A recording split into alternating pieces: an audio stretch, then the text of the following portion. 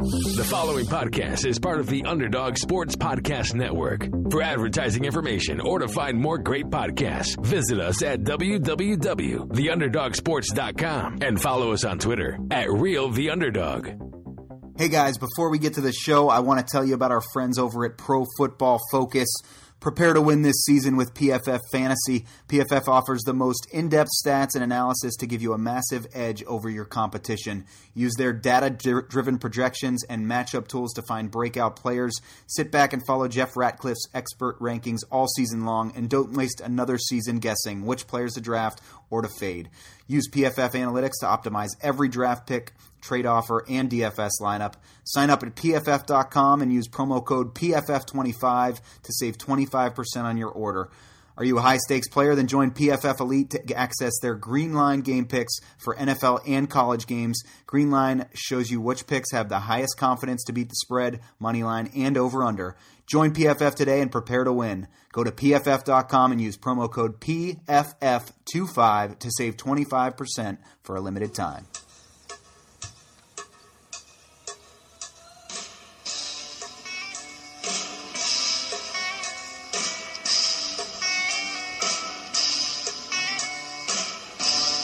You are entering the Underdog Sports Fantasy Hour with Josh Dunn and Anshu Khanna.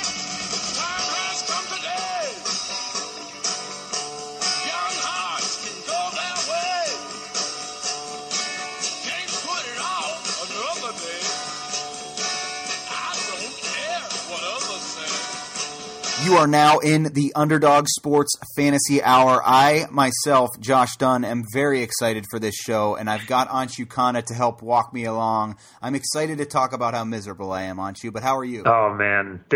I would say that this is probably one of the most exciting episodes individually of the season, of the year for me, just in that we get to get the full-on, unadulterated Josh Dunn AFC North experience. If you haven't had it before, sit back and enjoy. It's going to be electric. I don't even know if enjoyable is the right word. I mean, we're talking about my Cincinnati Bengals who are just going to fumble their way through this season, and I'm going to be a miserable sports fan again, which they've done this to me most of my life, but I feel like this year we're really going to have that elevated. I don't know. I don't know. I'm not so confident as you are, or a lack of unconfident, but I'm excited to get your perspective nevertheless. All right. Well, we'll get to that in a little bit. We'll close things out with the Bengals, but we did want to start with some things that maybe aren't going to break my heart. So a lot of the talk lately has been about the story with Baker Mayfield, and we're going to talk about the Browns more specifically later from a fantasy standpoint. Wanted to just get your thoughts on the Baker Mayfield story. Also, Odell Beckham has been in the news the last couple days, but the big thing that initially came out from the GQ article that Baker Mayfield was featured in was that he thought that basically Daniel Jones was a joke, to paraphrase, and that he couldn't believe that he was drafted that high. Then he walks that back and posts on Instagram saying he's heard nothing but good things and it was taken out of context and that anybody will do anything for clickbait. I, for one, don't necessarily believe that walking back was genuine, but I'd like to hear your thoughts as somebody slightly less biased. I think that. So, all right, this is tough for me, but I think that he clearly was making a comment about Daniel Jones being drafted that high, and that the Giants were going out of their way to take a player who fit the criteria of the normal NFL quarterback. Having read that GQ article, I think that was the point he was trying to make. But obviously, he said what he said, and there's no taking that back. I mean, he literally says, I cannot believe the Giants took Daniel Jones. Blows my mind. Right. I mean, there's no, and then later on he says some people overthink it. That's where people go wrong. They forget you've got to win. So basically what he's saying, I think it's clear, is, if you take the stereotype, the prototype of the NFL quarterback, you could get yourself into trouble. And in so doing, he totally threw Daniel Jones under the bus. And I think that that's just sort of Baker Mayfield for you. Like if you like the honesty and the candor that he sort of delivers all the time, then you probably didn't mind this. If you don't, I think that it comes off extremely disrespectfully. For me personally, I'm not a big fan of this side of him. Generally he's been able to protect his character.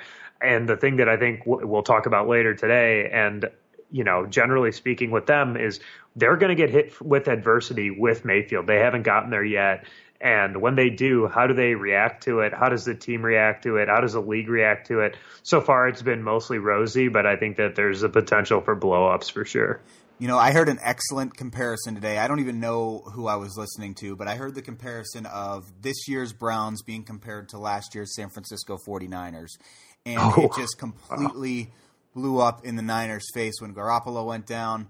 And I'm not saying that Baker Mayfield is going to get injured. I'm just saying that the hype around this team is just in another stratosphere right now. And we're going to talk about the Browns again, but the Baker stuff, for me, it's just, why put yourself in that position? I mean, obviously he's one of the most talked about sporting figures right now, and you see him doing his beer chug at the game, and everything about this guy's persona has just been blown up to another level. He's the savior of Cleveland sports right now, for what it's worth. And with that is going to come opportunities to build yourself up from a character standpoint, or break yourself down character-wise. And I don't necessarily know that this breaks him down character-wise, but his haters like me are going to just eat this stuff up and just talk about how bad of a look it is for him.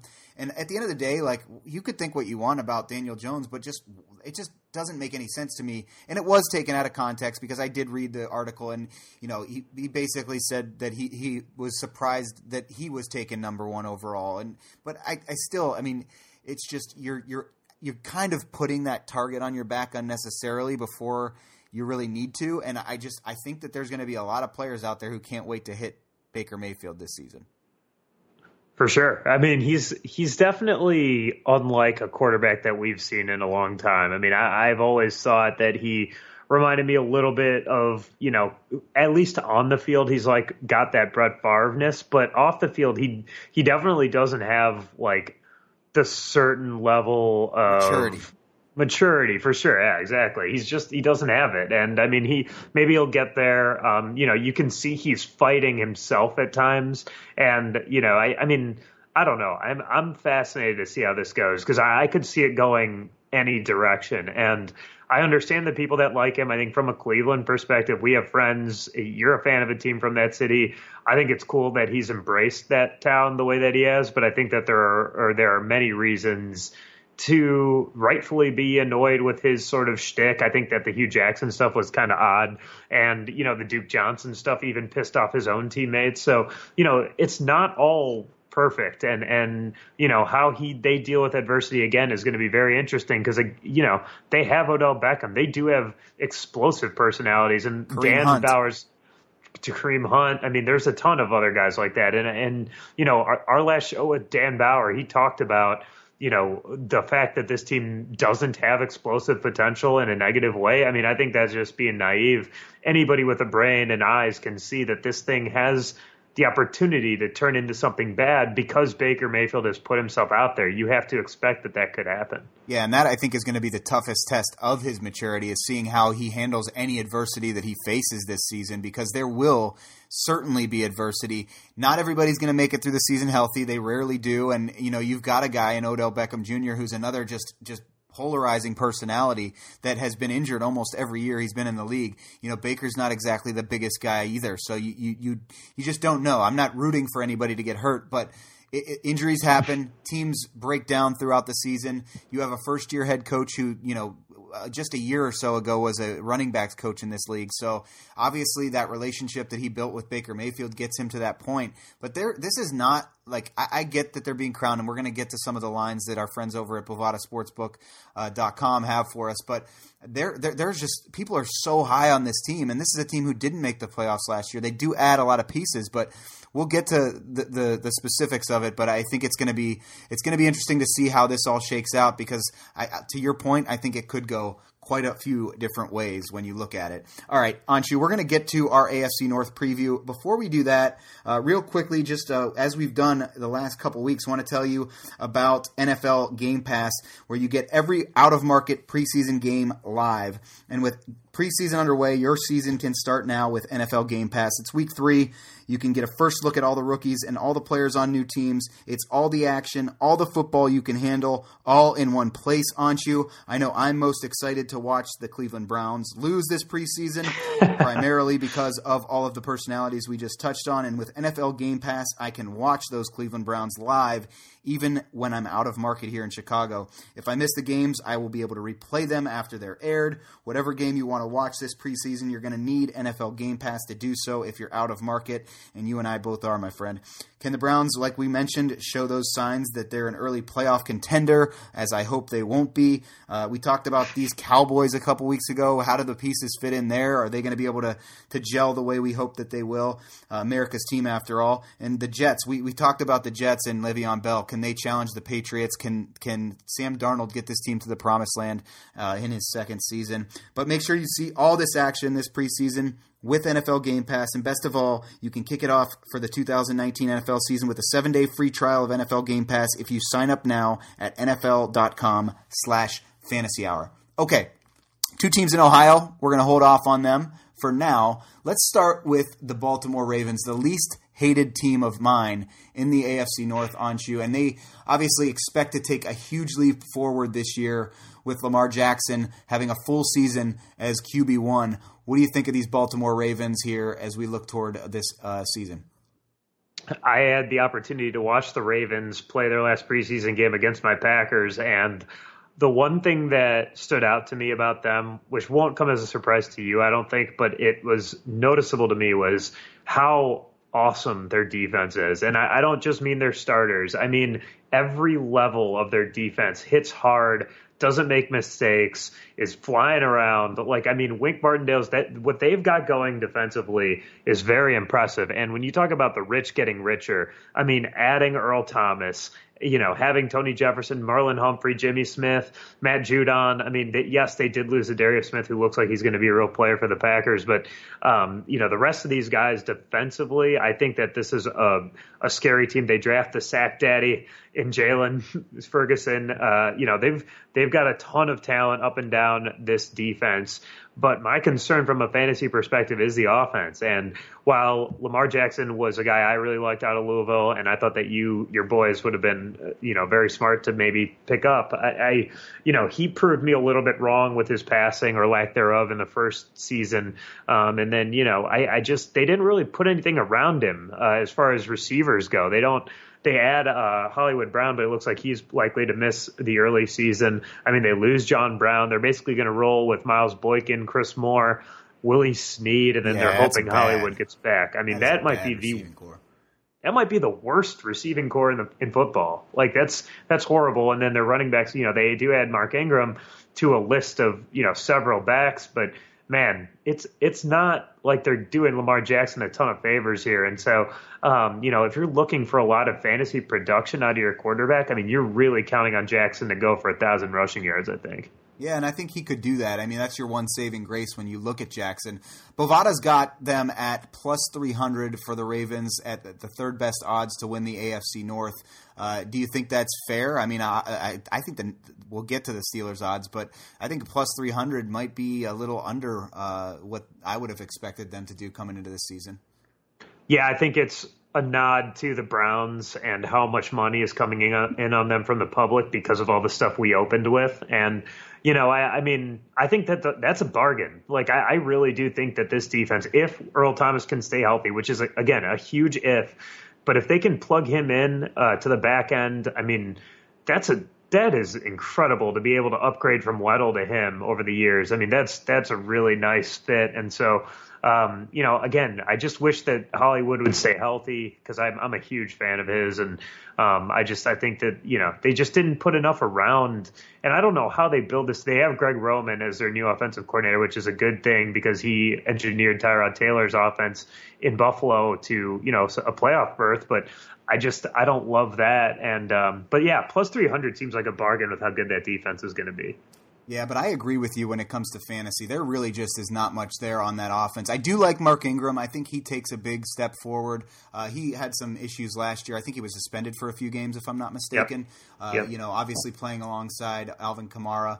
I think Ingram could be a guy that has some high level of production. Gus Edwards stepped up in a big way last year, but he's such I see him more as a Jerome Bettis type, maybe a goal line back that can get you some touchdowns here and there, but it's a tough risk when you look at week to week. And Baltimore I don't know that Baltimore's really figured out the best way to use their running backs, and we'll see how Mark Ingram fits into that scheme. But I think those are two guys on this team that you can kind of bank on, especially, Anshu, we've talked about 2 quarterback leagues. I know there's not a ton of those out there, but we have one, and if you have one of those, Lamar Jackson's a great guy to have as your second quarterback with what he can do with his legs for sure. For sure. I mean, if you look at the games he starts 7 games, and he basically had 600 yards rushing in those 7. So just, multiply that by 2, and that's what you're likely to get out of him, assuming he can stay healthy despite that frame. And, assuming he takes a little bit of a step up passing wise. We talked about Mitch Trubisky last show. I think that you could definitely see Lamar Jackson having a much better season than what Trubisky had last year over a 14, 15-game span, even with that lack of receivers. And let's not forget, with the one position we're not talking about is tight end, where they have 3 top-flight picks. I mean, none of them have really burst onto the scene, but you've got Nick Boyle, you've got Mark Andrews, and then you've got Hayden Hurst. So, they definitely have players there and a very good offensive line. It's just, can you swallow the fact that Lamar Jackson's probably not getting you more than 220 yards passing in any given game? That's the battle. Are you willing to draft one of those tight ends, or are you going to wait and see what happens and how that shakes out? Because I feel like that's a risk that we've seen so often in the NFL, where there's two or three guys who could be very good tight ends, but none of them ends up being, and that's just a tight end by committee. Yeah, I mean, and the Ravens are the worst with this, I think, of like any team. But I would say maybe late you go Mark Andrews if your league drafts a lot of tight ends. But I mean, he's towards the end. We're going to talk about probably 3 tight ends I'd rather have today in this division. So yeah, I don't see myself taking any of them. I'd rather let it play out, like you said. Yeah, and one of those teams that's had some tight end, by committee has been the Pittsburgh Steelers, and I know that we're going to spend some time talking about my hatred for the Steelers, but really a lot of that hatred's starting to fizzle just because their core is not intact anymore. We all know what happened with Le'Veon Bell. We all know what happened with Antonio Brown.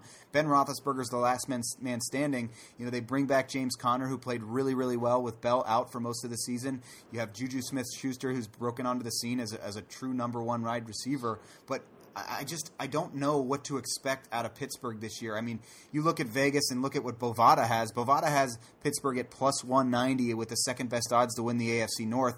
I don't know if I'm there with that. I think Baltimore at plus 300 to me is a much better bargain than Pittsburgh at plus 190. But let's talk fantasy first, Anshu. What do you think about this Pittsburgh Steeler offense? Do you think Ben Roethlisberger can continue to be productive with the makeshift roster that they've kind of built from within? I don't think so, no. I mean, I know that's not a huge leap, but I'm down on the Steelers this year. I totally agree with you. The Ravens are a much better deal at that price point.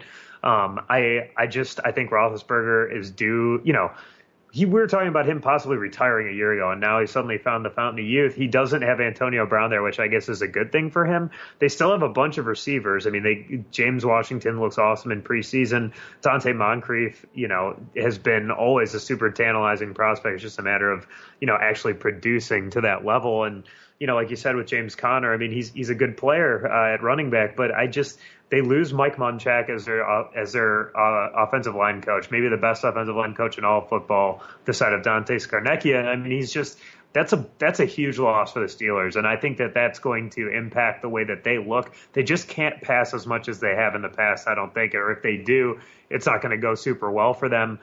I'm just a little bit down on this offense. I think they're all still obviously very much draftable, but I just don't see myself coming away with a lot of Steelers this year.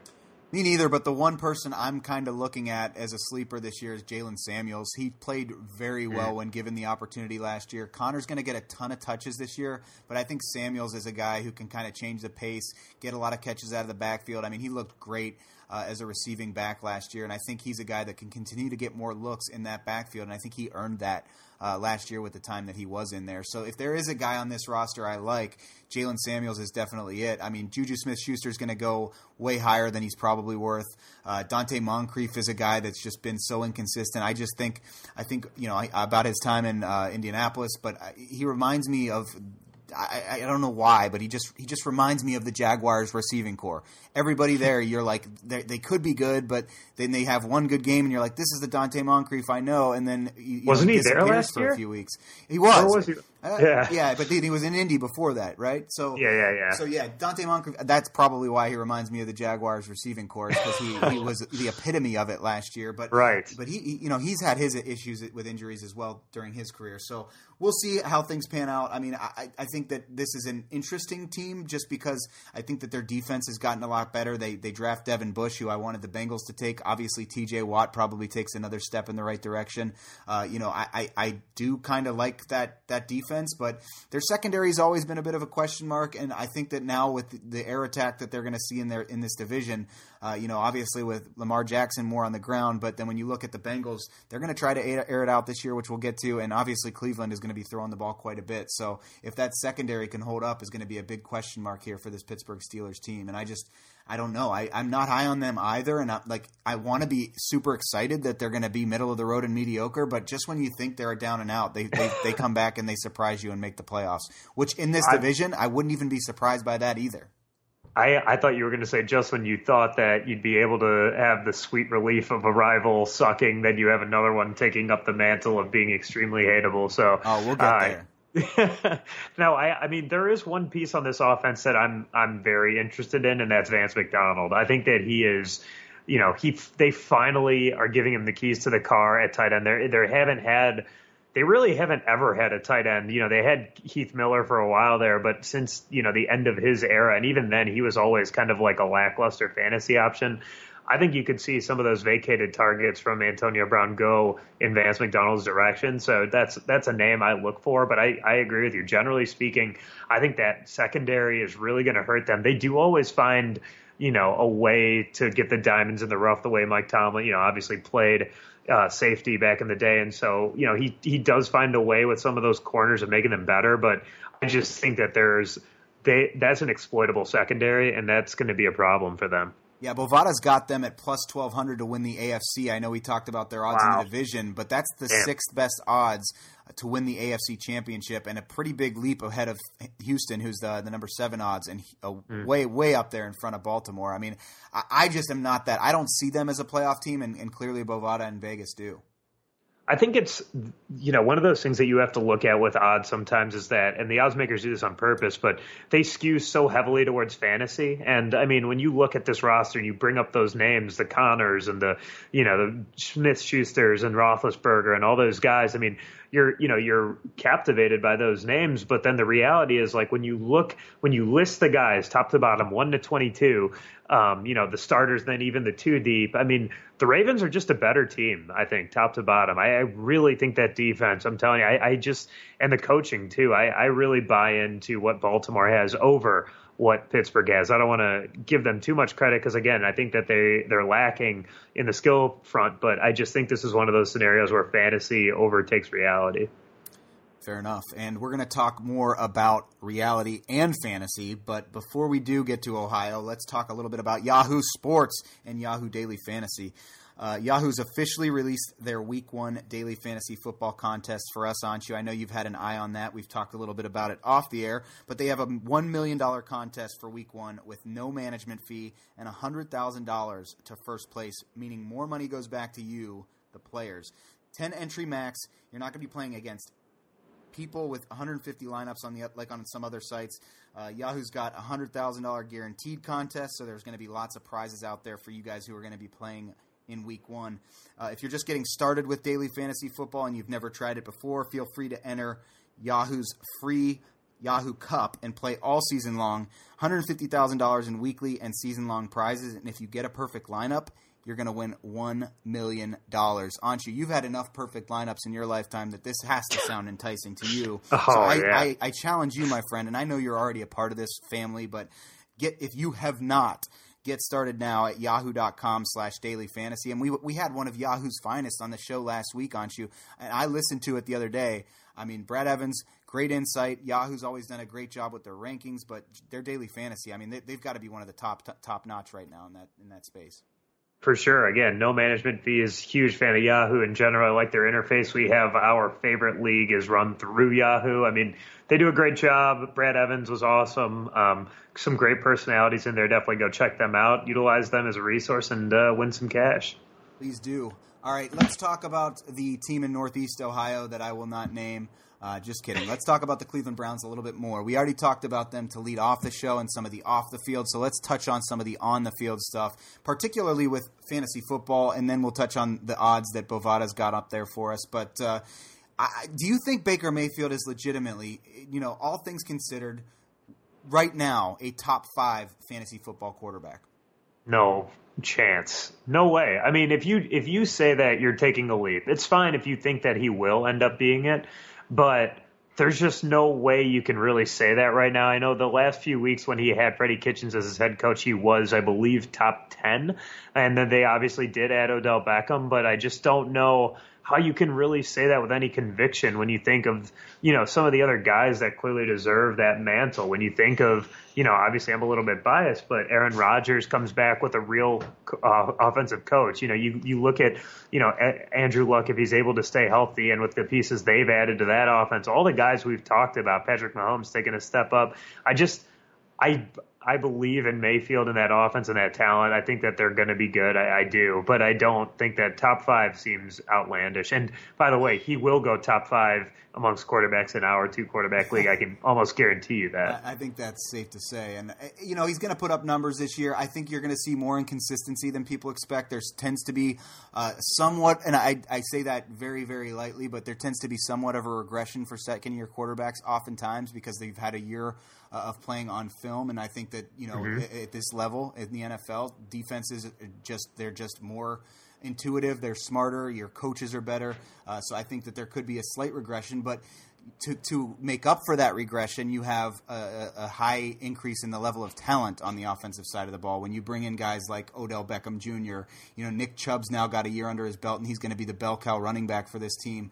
They'll get Kareem Hunt back after a suspension. Antonio Callaway, has a year under his belt, and people expect big things out of him. So they do have a lot of talent around Baker Mayfield, which should give him the ability to kind of stave off some of those second-year demons. But I agree. I don't think he's a top 5 quarterback. I think he's going to be throwing a few more interceptions than a lot of his, the people that are very high on Baker feel like he will. But I think this is a year that he's going to maybe not regress, but I think Baker Mayfield is going to probably be the most overrated quarterback going into this season. And obviously, I have a little bit of that negative bias toward him, but I think he's going to put up numbers. He's somebody that you should draft. He's not, even if you are not in a 2-quarterback league, he's somebody that you should definitely go after. But for me, he would not be my number 1 quarterback if I'm in a 12-team league and there's not 2 quarterbacks starting.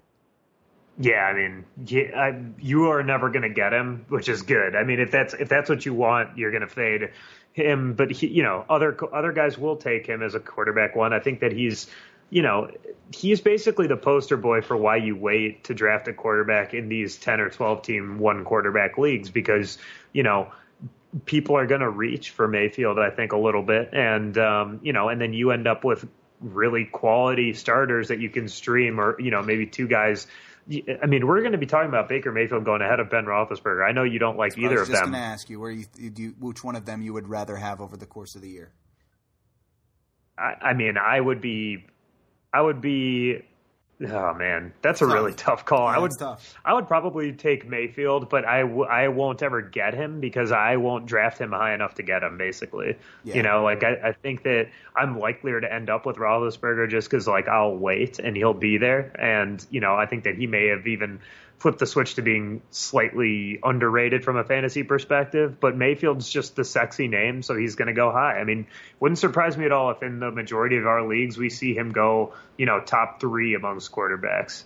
Which is crazy to me, but it's I think a safer bet is Nick Chubb. I mean, what do you see out of Nick Chubb? He's a guy that obviously they've traded away assets like Carlos Hyde and then Duke Johnson this offseason to give Nick Chubb really the featured back role in this backfield. How good can he be in a featured back role?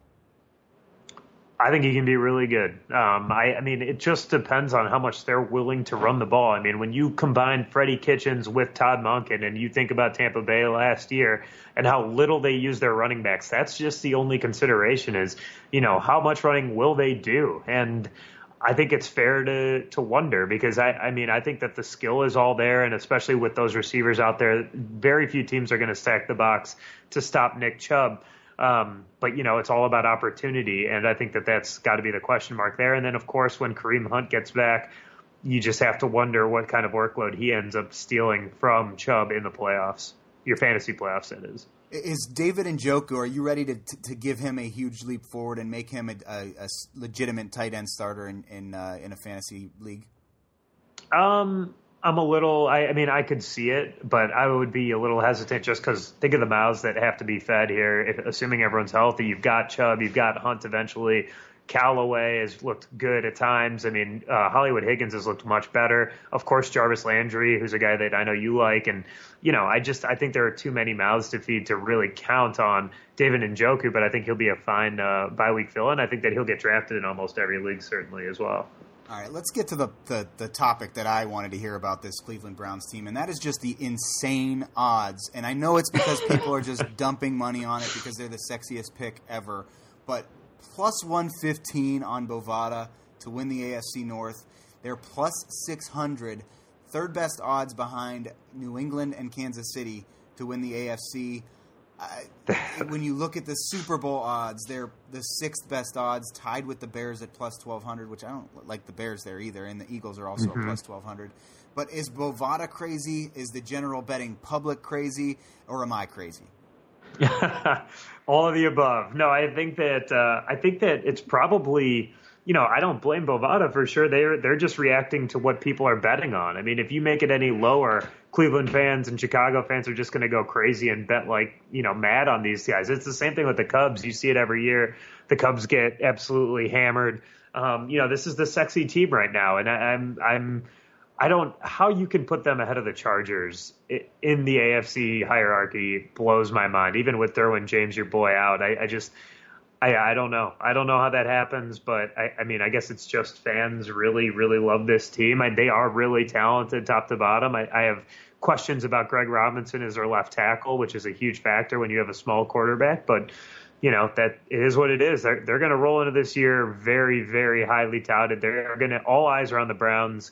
They're going to be on TV every single week for sure. You'll be able to find a way to watch them if you want to, and it all it all works together, man. It is what it is. Unfortunately, if you're a hater, so it's going to be interesting. But I do not like those odds. I would be fading the Browns for sure. Yeah, and I'm definitely kidding when I say pass. I'm more excited to watch the Browns this year than any other team. I've never wanted to root against the team as much as I want to root against. Oh. I'm just kidding. I've obviously wanted to root against the Steelers my entire life harder. But no, I think that this team is very intriguing. The offensive pieces that they have there are the best that they've been probably in my lifetime. So it's going to be interesting to see how they put it together. I've got a lot of close friends that are very big Browns fans, and some of them I would be happy to see them have success. So others, Dan Bauer? No. Others I will be rooting against them solely to see them fail. But all right, we've talked about all 32 NFL teams. We've gone through a preview of every division. We've touched on them all. Anshu, all right. Let's get to the left. There's one to go. There's one irrelevant team. Save the worst team in the NFL for last.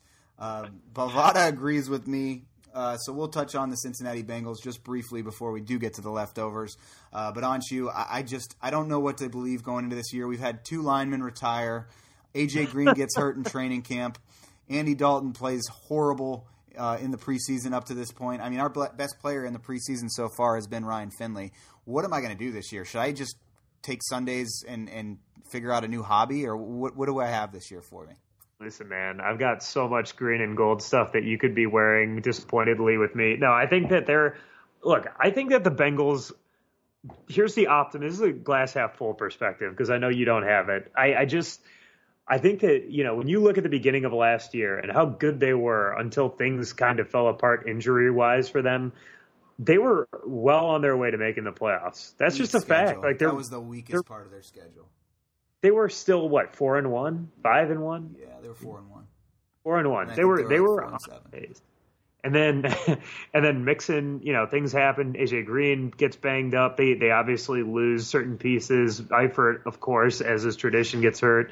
And I think that now that they have a 21st century offense, I'm excited to see what they look like. I think that's, the Bengals are sort of, when you look around at this division, they're definitely the team with the least amount of, I guess, notoriety right now. Expectation for sure, but I'm excited to see them. I'm obviously going to yield the floor to you in a sec, but I just, I wouldn't say I'm a neutral observer. I definitely root with you guys. I want to see you guys happy with your team, but I think that they're going to provide more upside than maybe you think that, or maybe the public thinks. But I'll yield the floor to you. What are your thoughts? What are your thoughts on Zach Taylor? What are your thoughts on, obviously the injuries are tough, but I'm interested to hear the pieces. What do you like about this team going to this year? I'll be honest, there are a lot of pieces I'm really, really excited to see get back. And, you think about what John Ross could be if he stays healthy, and he's been dealing with some injuries this preseason. Cordy Glenn's had a concussion, so they've had some injuries.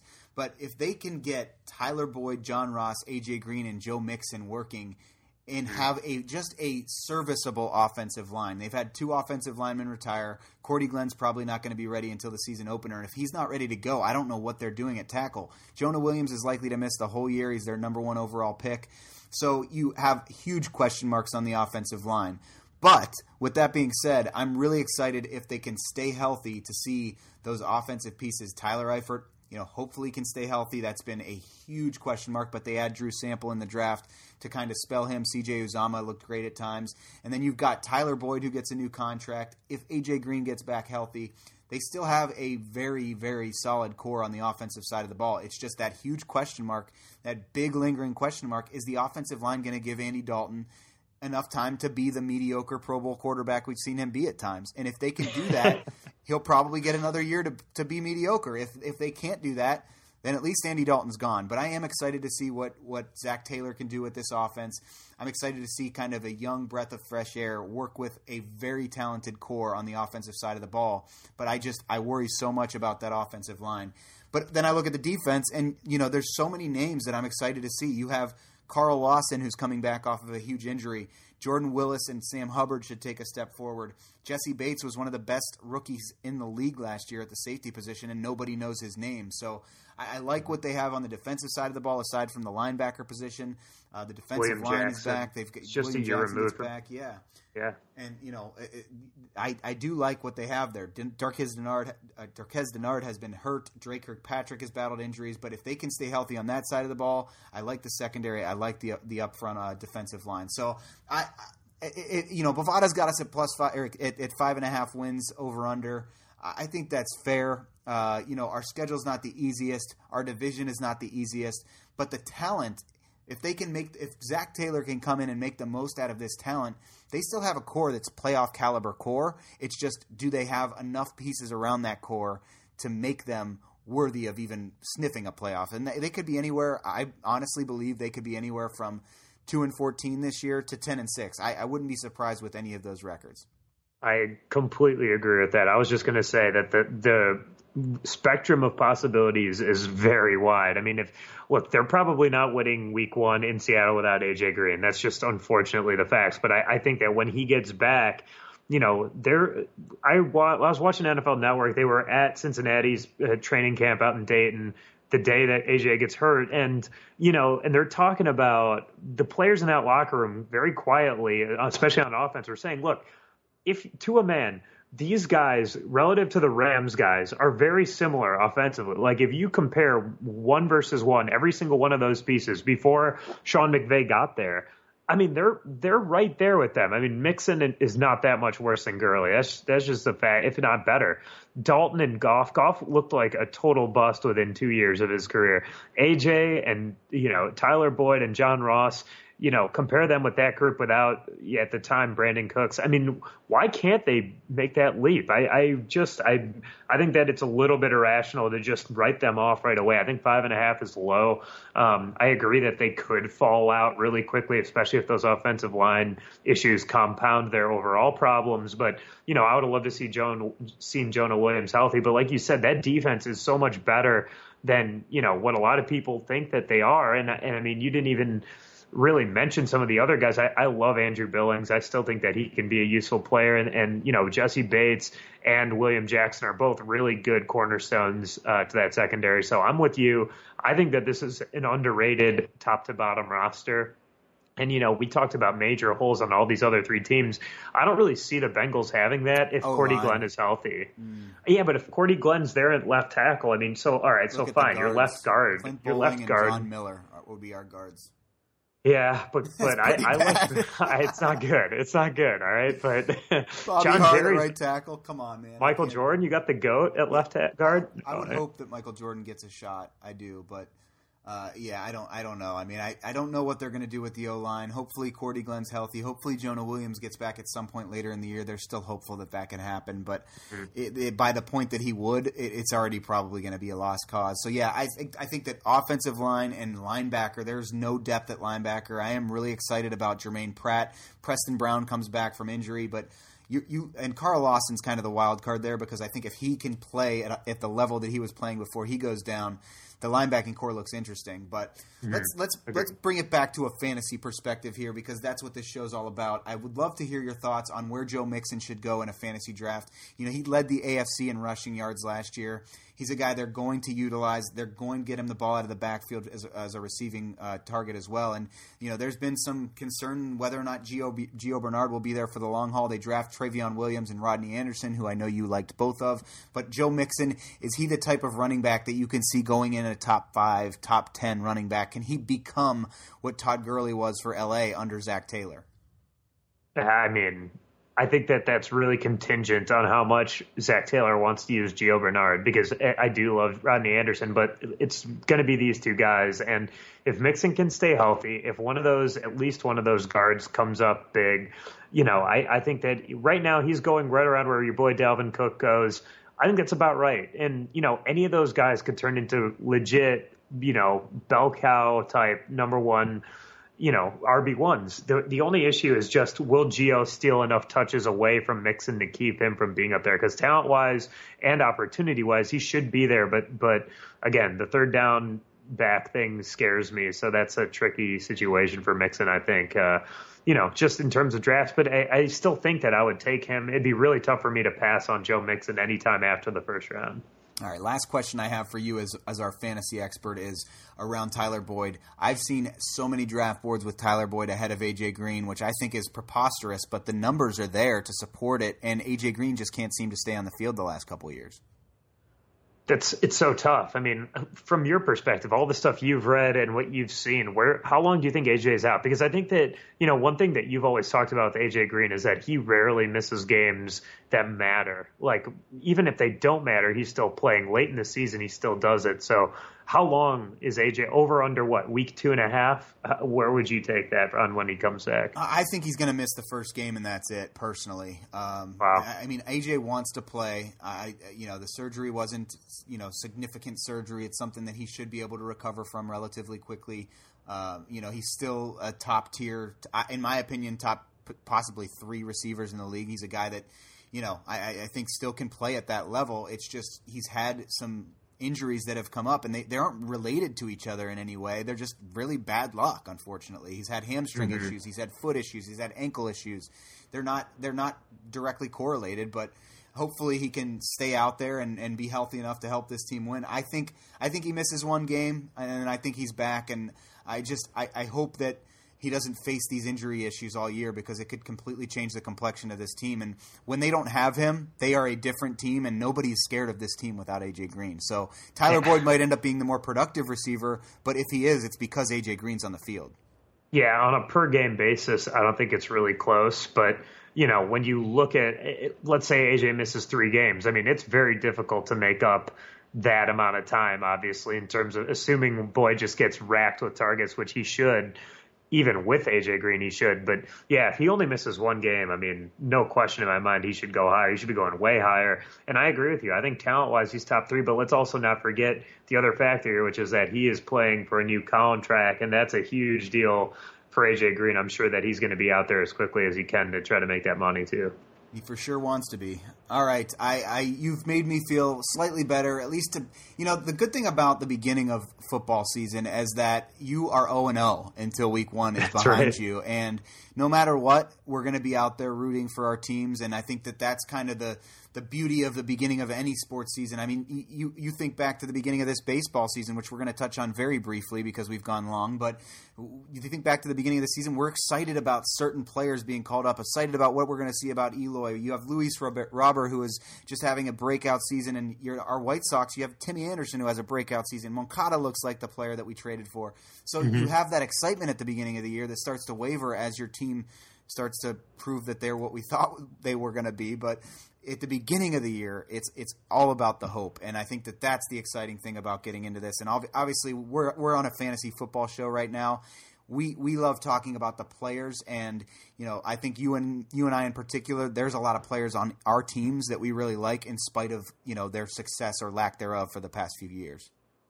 Yeah, absolutely, couldn't agree with you more. Hope springs eternal in the fall, and yeah, very, very excited. I just, it's always, there's always going to be disappointment when there's expectations too. So we have to brace ourselves for that a little bit as well, I think, unfortunately. Agreed, my friend. All right, let's real quick get to the leftovers. We wanted to just talk a little bit about baseball. We haven't done that at all on either show this week. So, obviously we've made it now through all of our division previews. We talked a lot about betting. We talked a lot about fantasy. We've got some baseball left to be played this year before that is all said and done. Anshu, I just wanted to kind of touch on each division just really briefly and get your thoughts. Obviously, the big news in the AL East was around Chris Sale. He is shut down for what looks like the rest of the regular season. This is a huge loss for Boston, who's been fighting for a wild card spot. Does this completely put them out? Is this the knockout punch? I think so. I think it's going to be really, really tough for them. They're already 6 games back of the Rays, and, the Rays are right around what the Indians are. So I think right now Fangraphs has the Red Sox at 4.5% to make the playoffs. And, without your best pitcher, I think you can remove or knock that down another notch or two. So, for the defending champions, it's a tough blow for sure. Not a great look. What about your Cleveland Indians? I know you are always high on the Cleveland Indians, but they're reeling the last 10. Obviously, they're waiting to get Kluber back. Carrasco's been, I think he had his first rehab assignment this week, so he's working on getting back, even if it's in a relief role. But the Tribe, I mean, it looked like they were going to run away with this thing, and now Minnesota's climbing back up by a few games. Yep, and bad news for Corey Kluber. It sounds like he's not going to be back till September. Strained his oblique. He's going to be on the shelf for 2 weeks, so they're going to have to ride it out with what they've got, I think, up till at least the end of the regular season. Fortunately for Indians fans, it looks like they're going to hang on. I mean, it's going to be tough. They've got to hang on or hold off the A's and Rays, or at least one of them, and I think that they will, if not win the division outright against the Twins. They still have a lot. We've talked ad nauseum about their pitching and obviously adding the 2 bats in the Bauer trade, but I still feel strongly that the Indians are going to make the playoffs, but I feel less strongly about them making a big run if Corey Kluber's not a part of it.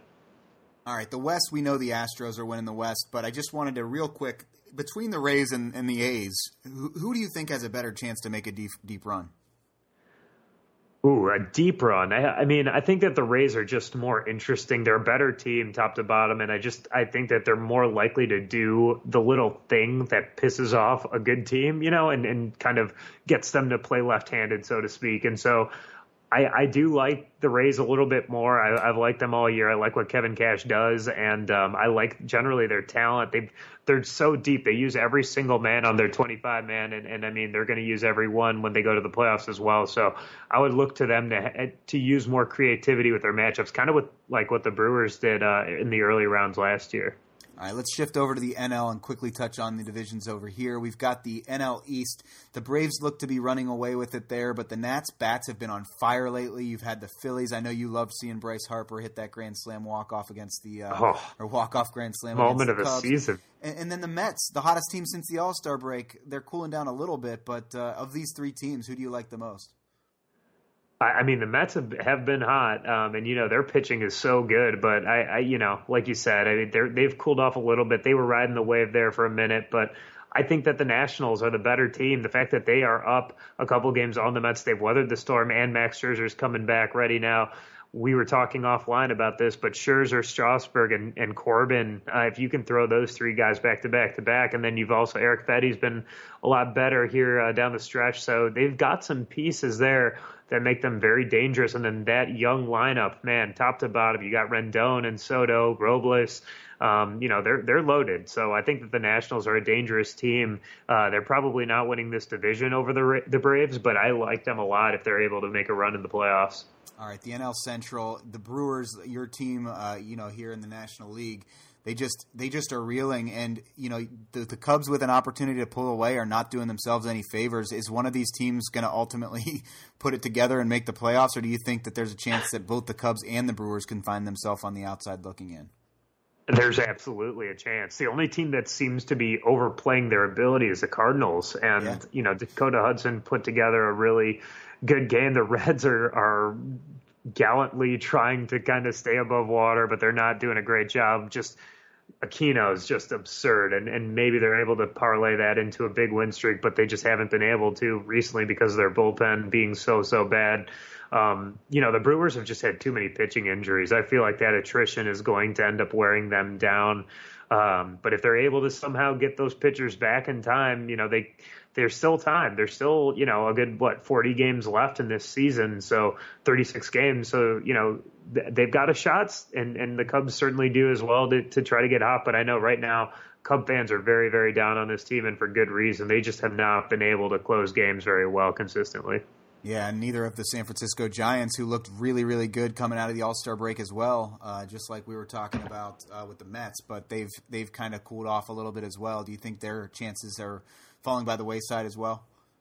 Yeah, I mean, they're the Giants, Diamondbacks, Brewers, Cardinals. Not the Cardinals as much, but Brewers and Mets and Phillies. They're all kind of hanging around trying to hope that one of those better current wild card sitting teams are falling off. But I think one of these teams is going to squeeze in with like 88, 86, 87 wins. And it could be the Giants. It could be the Diamondbacks. I mean, it definitely could be the Giants. I think they're a dangerous team just because of Bumgarner and, some of the other pitchers that they have. But ultimately, again, I just don't think their lineup has enough pop. And I think that one of those NL Central teams is likelier to grab that second spot. Fair enough. And, one thing that could potentially put a wrench into any of these playoff hopefuls is injury concerns. And one of the teams that's been the top of the heap all year has been the Astros. They put both Carlos Correa back on the IL along with Aaron Sanchez, who they acquired at the trade deadline. So those are two big moves for the Astros. But unlike the teams vying for those wild card spots, the Astros have a little bit of a head start here when we look at the playoff push. All right, Anshu, it's been a long show. It's been a great week. We got two big ones out for you guys this week to close out the predictions. We're gonna have some fun things in the coming weeks leading up to the week one of the fantasy and NFL season, and we will definitely be getting you some more of that content. But Anshu, was there anything you wanted to add? No, by the ways, but any comments? No, sir. Enjoy the dress rehearsals that continue throughout this weekend, and we'll be, responding to them next week. Do some predictions next week. Indeed. Our time on this Underdog Sports Fantasy Hour has come to an end. We will see you guys next week.